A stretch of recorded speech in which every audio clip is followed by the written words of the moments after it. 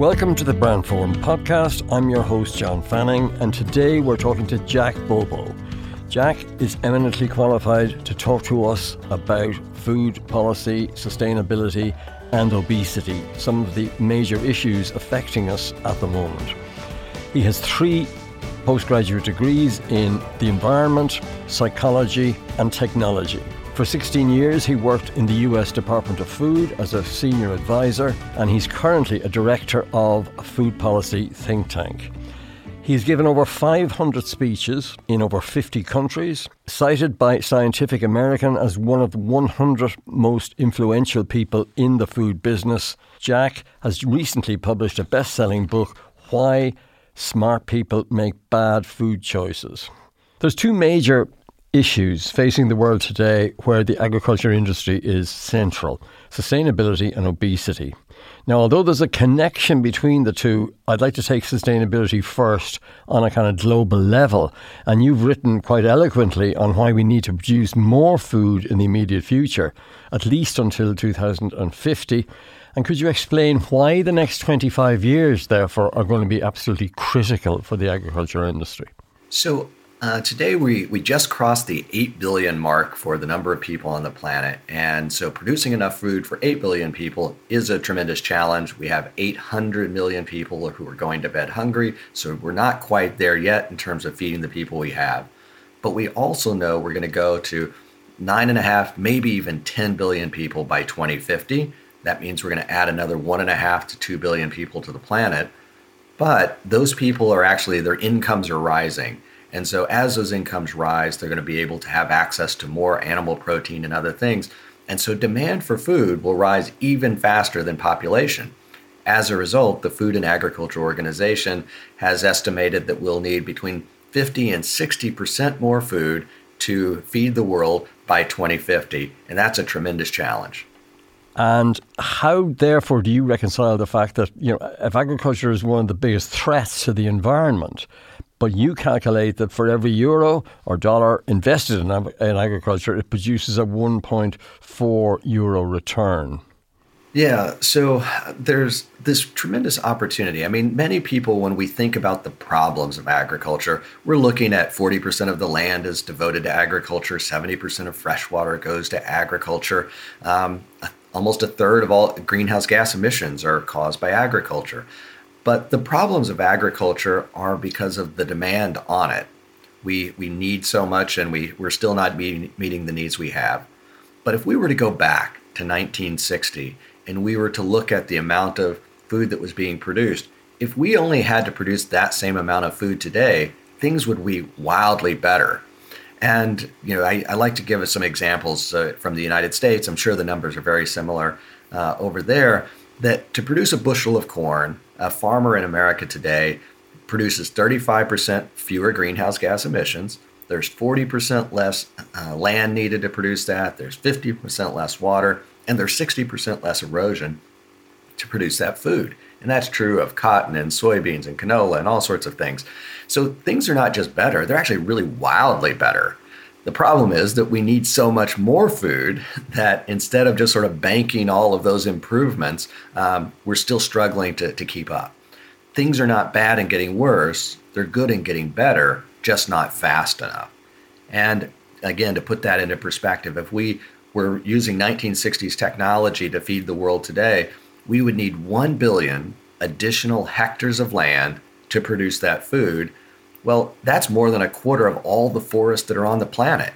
And so in some ways, that quarter of the forest only exists because of improvements in agricultural production and management practices and genetics of animals and crops and other things.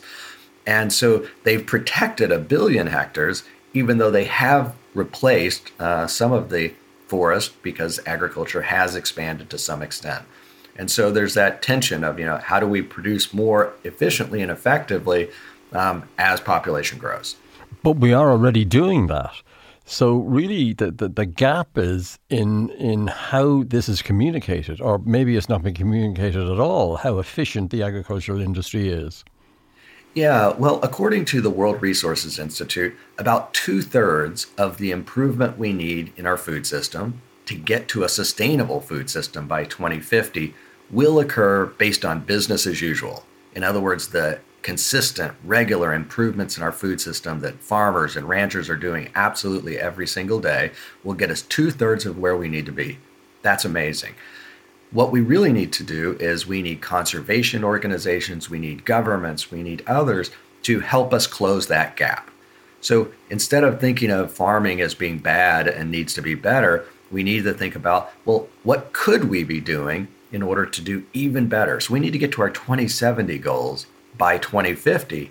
And if we do, we will be in good shape. And do you see the responsibility for that resting on governments and NGOs or on the agricultural industry itself? Well, I see it as a partnership.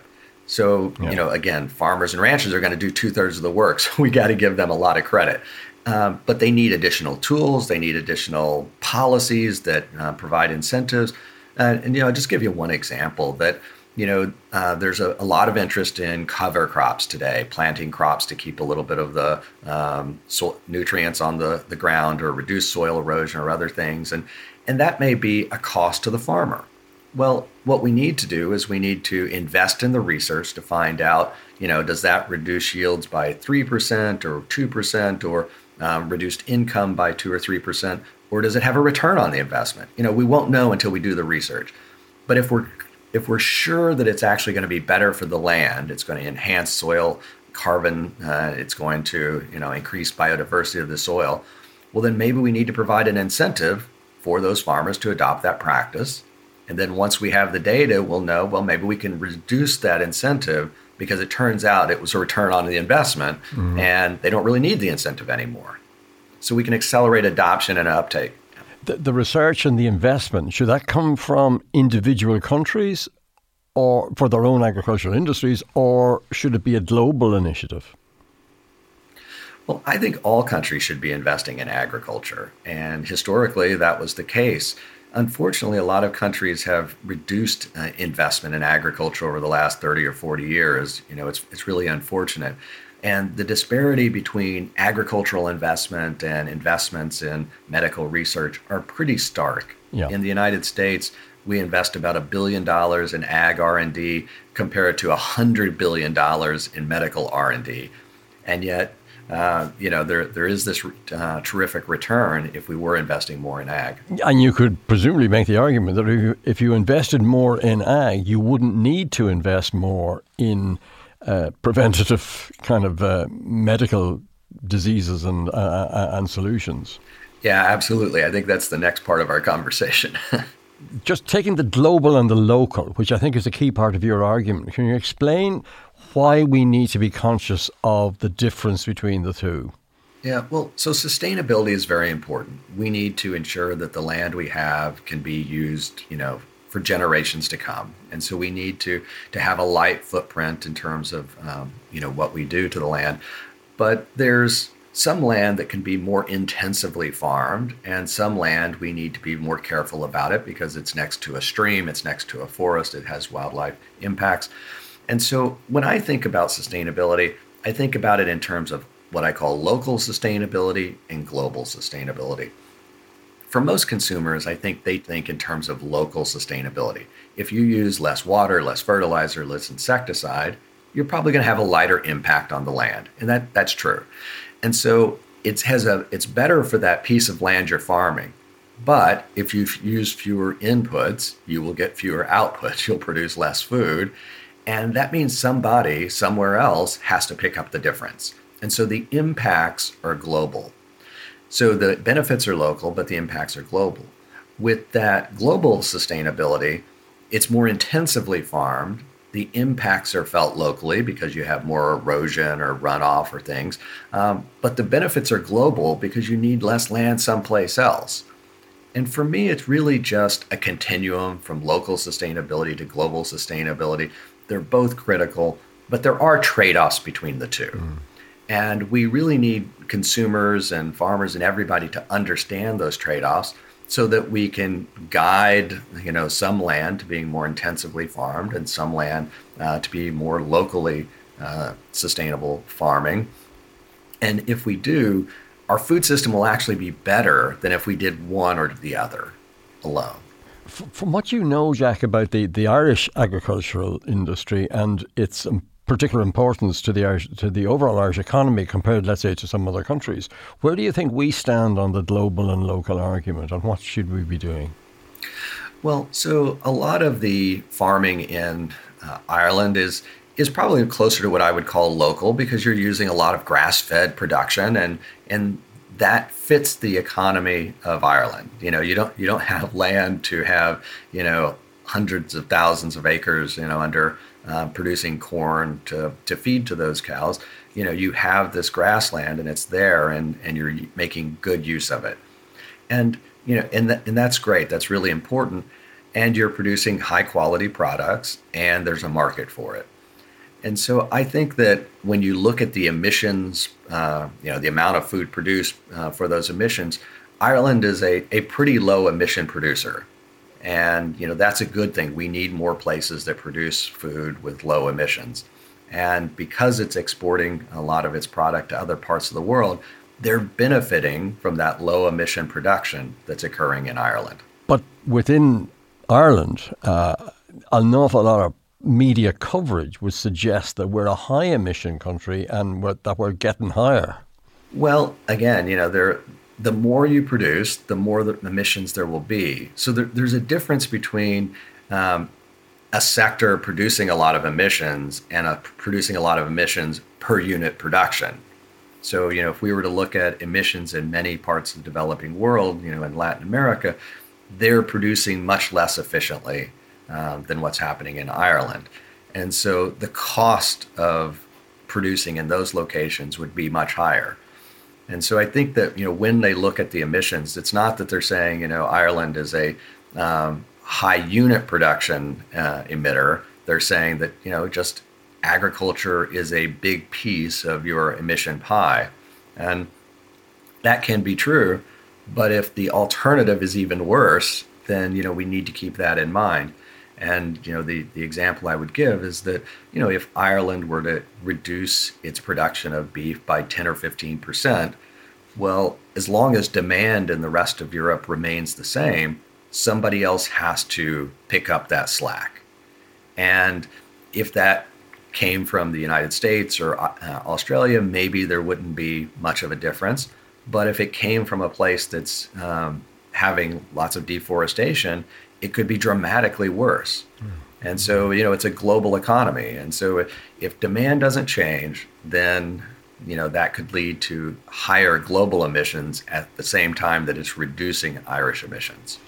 Yeah, reading your written material and listening to your podcasts and interviews and so on and so forth, one point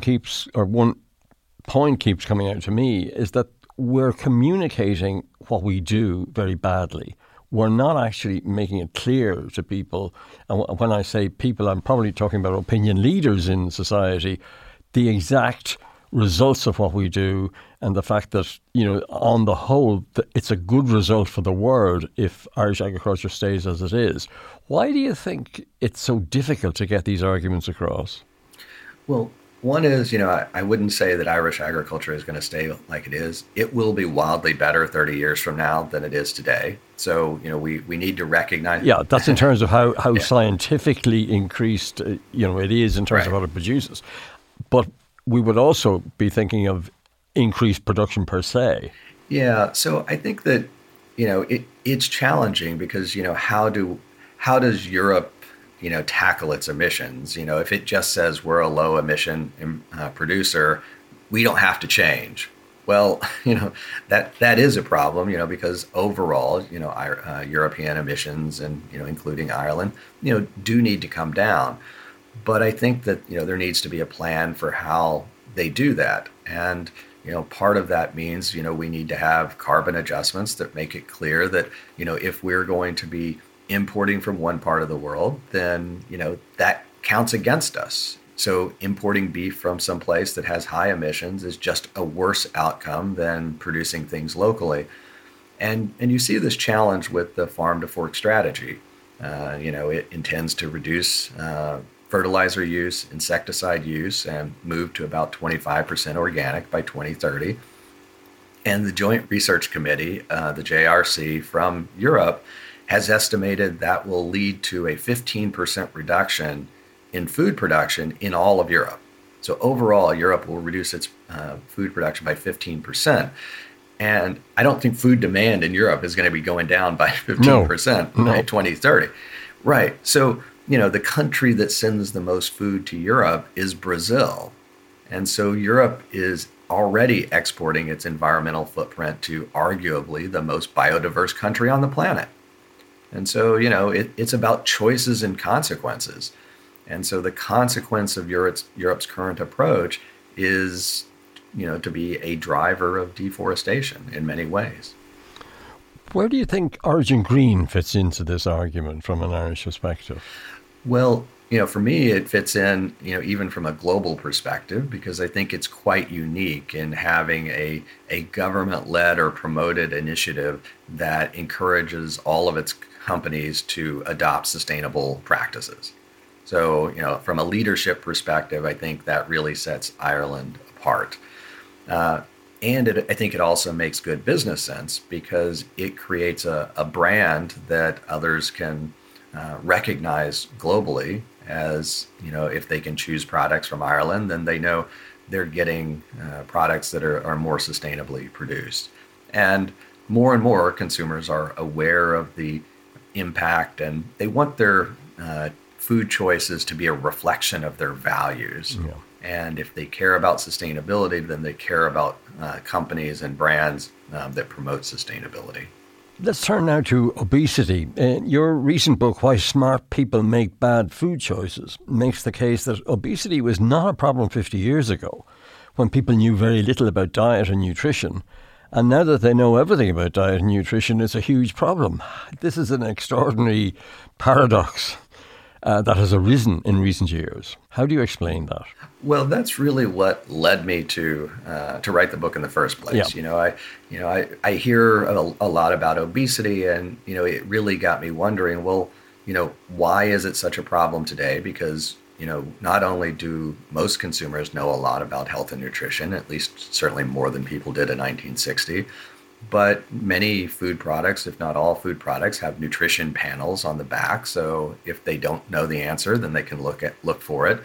Restaurants often have menu labels where they tell you the calorie content of the food before you purchase it.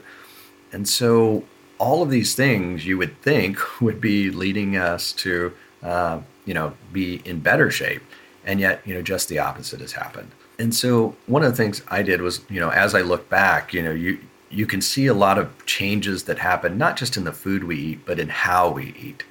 And I like to give one example. Back in the 1960s, there was this guy named David Wallerstein, and he was responsible for trying to figure out how to get people to eat more food and snacks in the movie theater business. And so he tried everything to get people to eat more. And finally, he hit on this idea, well, what if I gave them a bigger bag of popcorn or offered them a bigger bag? And he did. And of course, sales of popcorn took off, sales of soda took off. And, it sort of dramatically changed his business. Well, the same guy went on to work for McDonald's, a company you may have heard of. Mm-hmm. And he eventually convinced Ray Kroc, the founder of the McDonald's Foundation or Corporation, to adopt a larger size French fries. And of course, the rest is history. And so there was this dramatic change in, how we consume food. The introduction of things like low-fat products were intended to encourage people to eat, less fat, which, was a good recommendation. The problem is our brains got involved, and our brains thought, well, if one low-fat cookie is good for me, an entire box, well, that's got to be great, right? And so we ended up, things that we were doing to try to make us healthier often backfired on us. Bigger sizes is great value, but great value, eating twice the food you need turns out not to be such a great thing after all. Yeah, one of the concepts that you come up with in the book is the idea of the foodscape.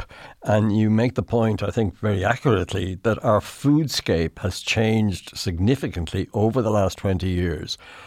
Would you please elaborate on foodscape a little bit? Yeah, well, foodscape is just maybe a complicated way of saying our food environment. And our food environment is not just, the restaurant and the dining room where we eat, but it's all of the things that influence those decisions. How far do you have to walk to go to a grocery store? How many choices do you have in a grocery store? Um, what what's the menu like at the restaurant? How does that influence us? How does the number of people sitting around us? What about the music that's playing, the lighting of the background? All sorts of things influence what we're doing. Some of the things that have really changed, though, a lot of that is one, serving size or portion sizes in restaurants. Snacking, we all do a lot more snacking than we used to, and many of us are snacking because we're bored or depressed or other things rather than because we're hungry. Sometimes you sort of walk into the kitchen and you're looking around and you're not really sure why, and then you end up, picking up something and eating it. And so a lot has changed about how we eat and what our food environment is like. In a typical restaurant in the United States, a dinner plate is now 12 or 13 inches.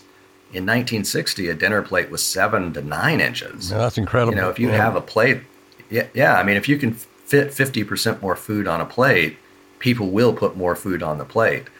And if you put food in front of people, they will eat it because that's just our behavior. Yeah, I mean, there was a time when you went into what we would call a petrol station and you bought petrol for your car. Now you can go into a petrol station and you have a 3-course meal. So the opportunities to eat are much greater, and that presumably is one of the reasons for the obesity problem. Yeah, it definitely. So all of these little things are adding up. And so, we're eating, 20 more calories here, 50 more calories there. And if you eat, 10 or 20% more calories every single day of your life, you're going to gain weight. And, it's not because of the Oreo or it's not because of the Dorito, it's everything. Yeah. And so it's very hard to address it from a policy perspective because any food as part of a healthy and nutritious diet is just fine. But, all of these foods together, are toxic. But it's not necessarily the food itself, is the increased opportunity to consume that food. I mean, reading the chapters in that area from the book, it seems to me that behavioral economics, or the lessons from behavioral economics, are going to be critical as a solution. Can you think of any examples of where the lessons of these kind of nudge units that some governments have, where that's solved the problem or been a partial solution to the problem? Well, I'm not sure. Definitely nobody solved it. And, I'm not even sure if there's a partial solution. But I think that there are plenty of examples of how nudging has been shown to be, effective in the field. And one chapter of my book is devoted to the work that Google has done. Yes, you said. Think of Google as a food or a nutrition company, but they're feeding 200,000 people every single day, and that's 1, 2, or 3 meals, and they're giving them some of the best food in the world because they have these amazing chefs and restaurants in their buildings. And what they found is that when they started making this free food available, people started gaining weight. And it's not hard to imagine why. And so they brought in somebody to help them think about that. And so they started working with the Yale Center for Consumer Insights to try and figure out, well, what could we do differently? And so they started applying behavioral science. They thought about, well, we've got this buffet line. What if we put the vegetables first? How does that influence people? We're giving away free soda. We don't want to take it away because people will complain. So they took that soda, they put it in a lower refrigerator, and they put it behind frosted glass, whereas the flavored waters and things like that were up above and easily visible. They moved the snacks stations further away from the coffee because they found while your cup is brewing, if there's a donut right next to it, you eat it. But if you have to walk 20 feet, you're less likely to do it. And so they used all of these little behavioral nudges to encourage people to eat, just a little bit healthier every single time they were making a food choice. And one of the things that they also did that I thought was interesting is they funded a 72-hour course with the Culinary Institute of America to work on how to make vegetables amazing. Because again, the recognition is, if people love something, they're going to eat more of it. And in many restaurants, you go through, washing dishes to, doing all of the different steps. And the last step is, learning to cook the meat. That's the pinnacle of the, chef experience. Instead of vegetables, which, they might be steamed, much less attention has historically been paid to them. And if we can do a better job of making the vegetables the center of the plate, then, it's not about eliminating, meat from the diet. It's about right sizing the portions of the food on our plate. And one of the examples I give is that, many of us have been on an airplane where they give you the little 6-ounce can of soda. And, you probably drank it. And, how many of us have said, wow, I wish I had 6 more of those. What most of us feel like is when you finish that tiny can, it just seems like it's so much better than the average can of soda you drink. And that's because by the time you finish drinking it, you still enjoy it because you haven't overconsumed that product. And so for me, when I think about behavioral interventions, it is not about taking away the joy of food. It's about reintroducing the joy of food so that we maximize the enjoyment of the experience as opposed to maximizing the volume of the contents. Be a good idea if we could get parents to adopt the same lessons as Google staff. That must be a challenge for some kind of government organization. What point? There's a growing vegan movement around the world, which some people see as a threat to the agricultural industry, traditional agricultural industry. Do you think the problem would be solved if the entire world went vegan? Well, there are still vegans who are overweight, so obesity, might be reduced, but, it's hard to say. But there are a lot more people who say they're vegan or vegetarian than who are in practice. And, what's interesting is, there's a study that asked millennials, how they think about plant-based foods. And, what they found is that millennials have a more support for plant-based foods than any other generation group. So, not surprising at all. But what they also found is that millennials consume meat at the highest rate of any generation. And so, we hear one statistic and then, we end up worrying about it, but, we haven't really put it all into context. But, the reality is if we were to consume less meat, it would generally have a lower environmental footprint and, that would have benefits. But it wouldn't even mean that we should produce less meat or dairy in Ireland because there are many people who are undernourished in the world. And so that would create an opportunity to get, nutritious food to other parts of the world. There are a lot of people, a lot of places where there's stunting of children because they don't get enough protein. There's cognitive development declines because of a lack of proper nutrition. And so, as I said, 800 million people need better nutrition. And so, there's plenty of room for all of us to be eating healthier, probably a little bit less of everything. But that doesn't mean that demand for those products goes away. There are other places where people really need it. And again, ask you the question, and this time in relation to both obesity and sustainability. Can you think of examples of campaigns in any country in the world where behavior has changed for the better because of a specific campaign in terms of eating better?